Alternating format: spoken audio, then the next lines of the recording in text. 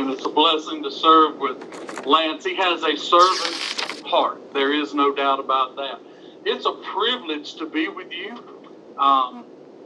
I was hoping when Lance told me that we were going to do this, because Marcus had talked to him, I was sure hoping we were going to be in person with you guys. Every chance we get to be in the Baptist building is a great thing, and we enjoy our time with you. I know so many of you and have worked so closely with many of you for the last 25 years. I am a Mississippian by birth and by choice. And for the last 25 years, we've served churches around mostly South Mississippi. And to be in Magee has been a great thing. And it's great to be with y'all today. We're praying for y'all. My goodness, I don't even know how to put words around what we're going through right now. Ministry's totally different today, is it not? It's crazy the way things are going on. And people ask us questions, and this is my response. I don't know. It's just that simple. I don't know. And so hopefully we'll get to a point where we will know again. And that's a great thing. Over the last several months, I've been doing a lot of funerals.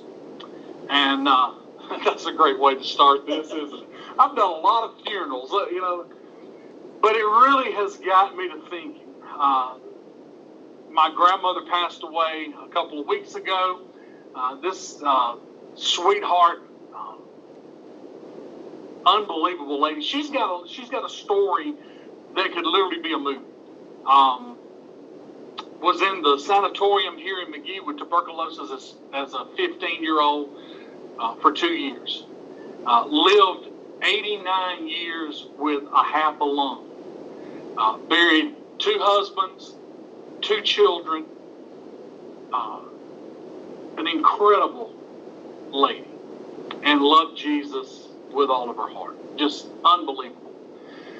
And so as I was getting ready to prepare for her funeral, which she had already preached it, I started thinking, what mark has my life made? I know the mark that her life made, but what mark has mine made? What am I doing to ensure that I'm going to leave this world better than I found it? And I know there's a simple answer in that, and that's serving Jesus and loving Jesus and doing what Jesus can. And if we do those 3 things, then we're going to do pretty well. The world's going to do pretty well because we're going to leave a lasting impact. We've heard the saying, well, he's too heavenly minded that he's no earthly good, right? C.S. Lewis had a great response to that. He said, if you read history, you'll find that Christians who did the most for the present world were precisely those who thought most of the next. It is since Christians have largely ceased to think of the other world that they've become so ineffective in this world. And I know that there are times that we think about heaven too much. I don't think we can. I really believe that what we think of the next world impacts what we do in this world. And so I just wanted to touch a couple of things real brief to encourage you, because I know what you do. I'm a product of what you do and what people before you've done, and how you've invested in pastors all over this wonderful state that we live in. I want us to just for a few minutes explore the possibility of creating that life for ourselves that is designed to make a difference, not just now, but after we're gone. In the last chapter of Deuteronomy, that wonderful book where Moses is re-given the law, his swan song, if you will, and of course he couldn't write chapter 34 because it was about his death, and Moses made a tremendous impact. I mean, of course, he compiled the first 5 books of the Old Testament. He led the children of Israel out of Egypt, out of their bondage. He established the law of God and the covenant with the people of Israel. That covenant had been shared with patriarchs, unto that point, and Moses is able to share it with the children of Israel, and he's the central figure in the three main dominant religions of the world. So Deuteronomy 34 tells us about his death and what happens next. And in this chapter, there's some things I think we can learn about making a difference. And three things I really want you to see that are sobering truths. And here's the first one. You'll be mourned when you pass, but not forever. Verse 7 and 8. Moses was 120 years old when he died, and yet his eyes were not weak, nor his strength gone. And the Israelites grieved Moses in the plains of Moab for 30 days until the time of weeping and mourning was over. No matter who it is that's gone, life goes on. Life continues. This is one of the greatest men who walked the planet. And he was mourned, but there was a time that mourning stopped. And quite frankly, that's the way it should be. I know too many people who stopped at the graveyard. And we can't do that. We have to continue.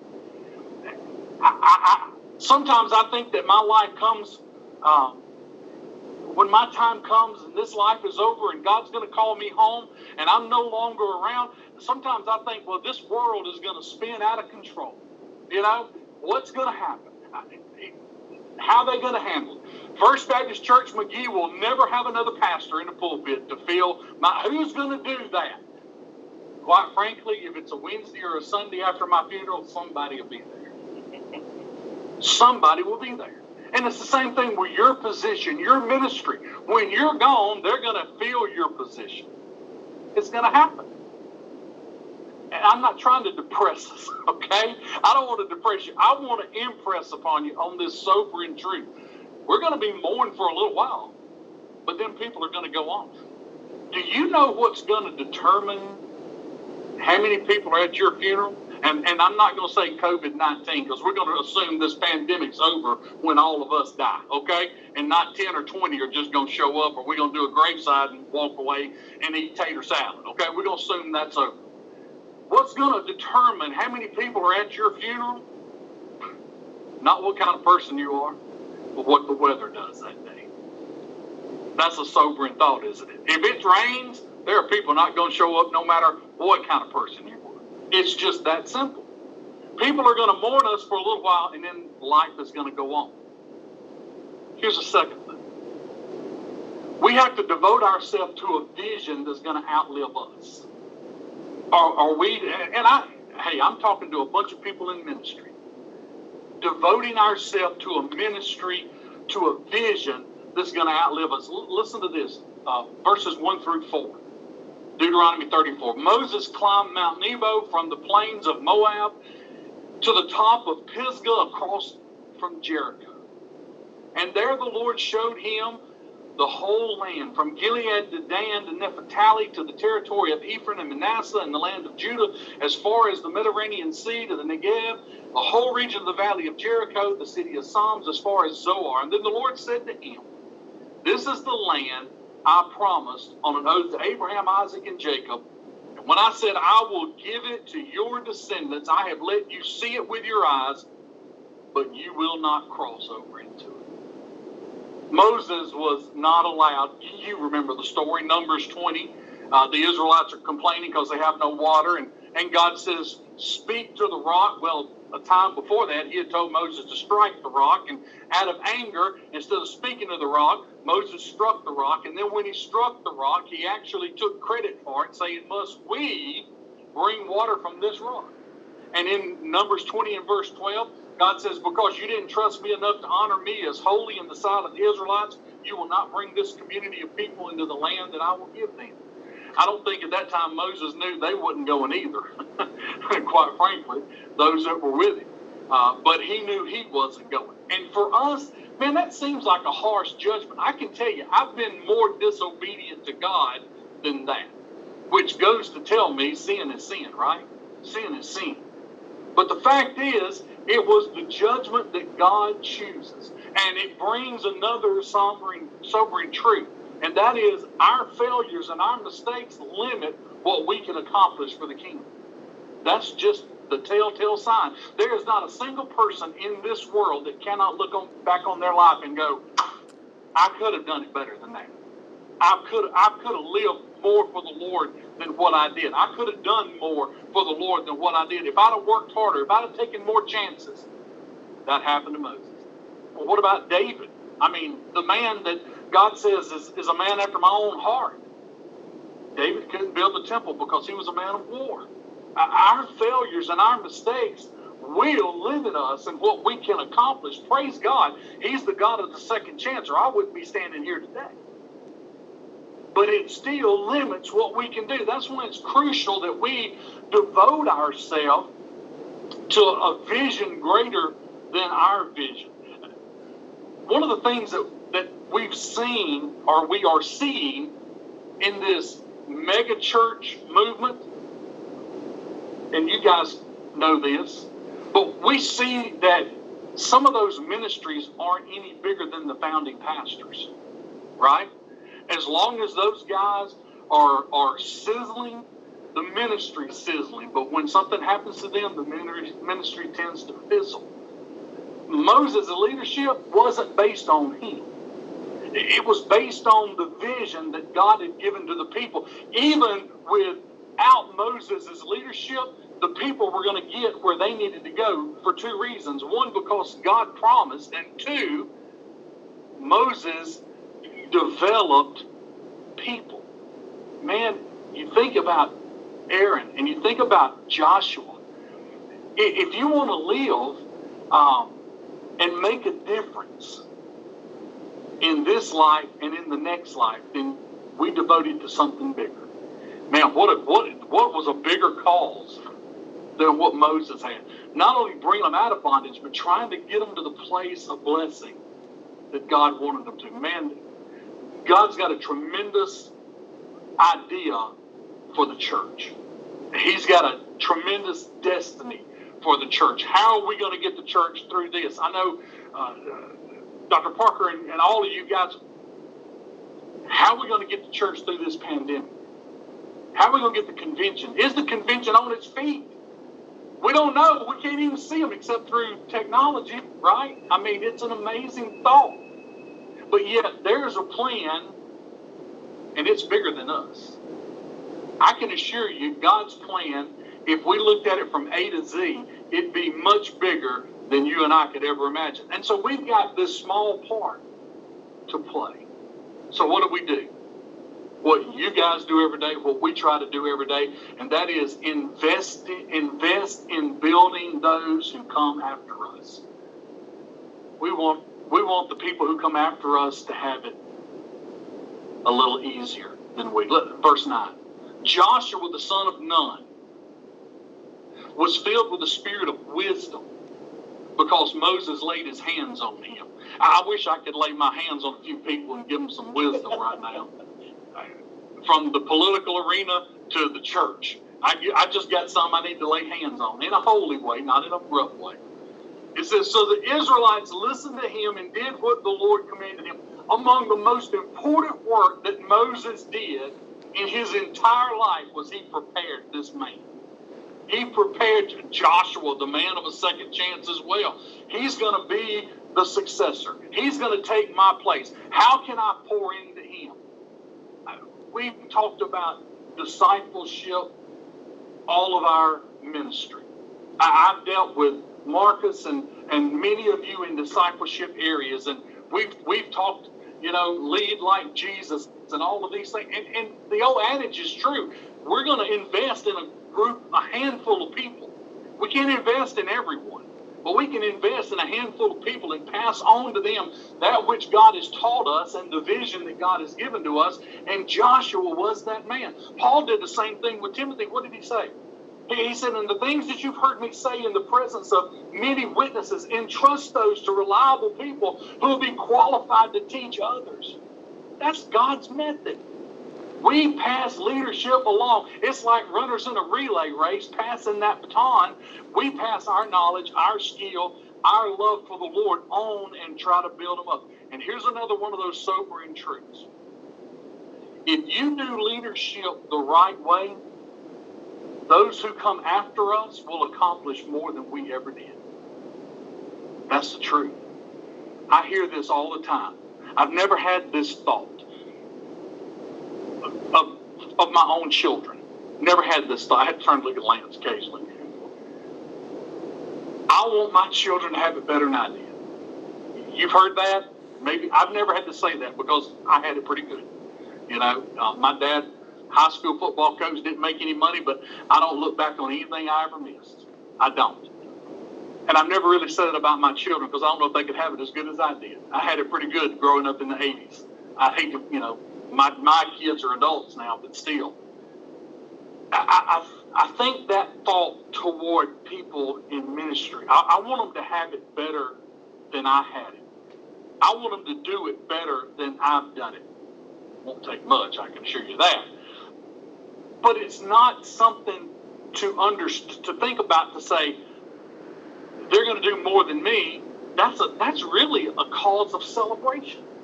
Moses didn't enter the promised land, but he could celebrate the fact that as he saw it, he knew where his people were going to go. They were going to enjoy the fullness of the milk and honey, and they were going to experience under qualified leadership in a man that he discipled by the name of Joshua. And the truth is that you and I'll accomplish more through people who come after us than we do with our own efforts if we build into their lives. That's something that as parents we take seriously, because our job is not about making it easier for our children, but preparing our children for life as an adult. It's our job to teach them leadership, to teach them by our example that they can accomplish more than what we did. I think about some athletic families. Ken Griffey Sr. was a pretty good baseball player and a pretty good coach. Well, his son, Junior, surpassed him. Cal Ripken, decent player, good coach. Cal Ripken Jr. was an amazing player. Jack Elway was a pretty good college football player, and he was a pretty good coach. But his son, John Elway, became a legend in the game.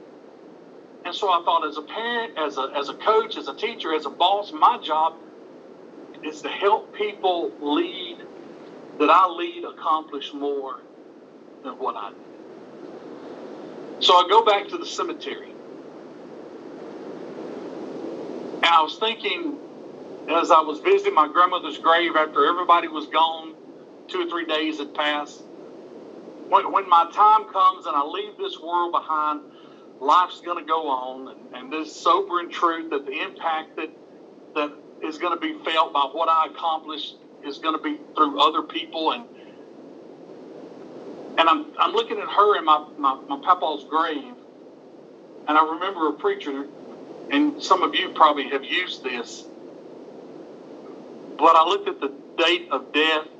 I have a hard time with dates. I'm not a guy that can remember dates. I had an older gentleman in the church one time. He could say, I remember back in 45, December the 4th, that was on a Tuesday. I'm like, what? Nothing in my life has ever happened enough familiar on a Tuesday for me to pull it out of my memory bank. But when my papa had died, I just could not wrap my mind around the date, which back in 07, that don't mean anything. But I was looking at their birth and their dates, and you know, that little dash always kind of gets in the way. And so I remember a preacher saying, you know, it's not about when I was born, it's not about the day I died, it was about what I did with that dash in the middle. Am I living for something bigger than myself? Do I want to invest in people that are going to do it better and be more effective than I was ever? That's the goal. All of that is what Christ has called us to do and how he's called us to do it. And so I just encourage you, I don't know how much time we have if you're in the middle of that dash. Most of us are at people say, well, I'm middle-aged, I'm 52. How many 104 people you know? The only 104 one I know just died yesterday, a member of our church, right? You're not middle-aged at 50. You're well over the hump by then. And a lot of us are on the other side. We're on the downside of that dash, quite frankly. What are we going to do with what we got left? How are we going to invest in kingdom with what's left? Let me pray with you. Father, thank you for these men and women and for the jobs that they do, for the impact on eternity that they have. And for God, this opportunity that we've had today to try to breathe some of your life and hope and word into their hearts, and that today they'll be better than they were yesterday because their mind will be more fixed. God, we as ministers, we get our minds fixed on the day ahead or maybe something 5 months down the road. God, one thing that you've done through this pandemic is you've stopped that focus. We can't do anything but really think about today. We don't know what's going to happen tomorrow. We don't know what's going to happen next week or next month. We know what's going to happen today. What can we do today to invest in eternity? I pray for Dr. Parker and this fine staff. You continue to use them that we might see eternity more full because of their witness. It's in Jesus' name I pray.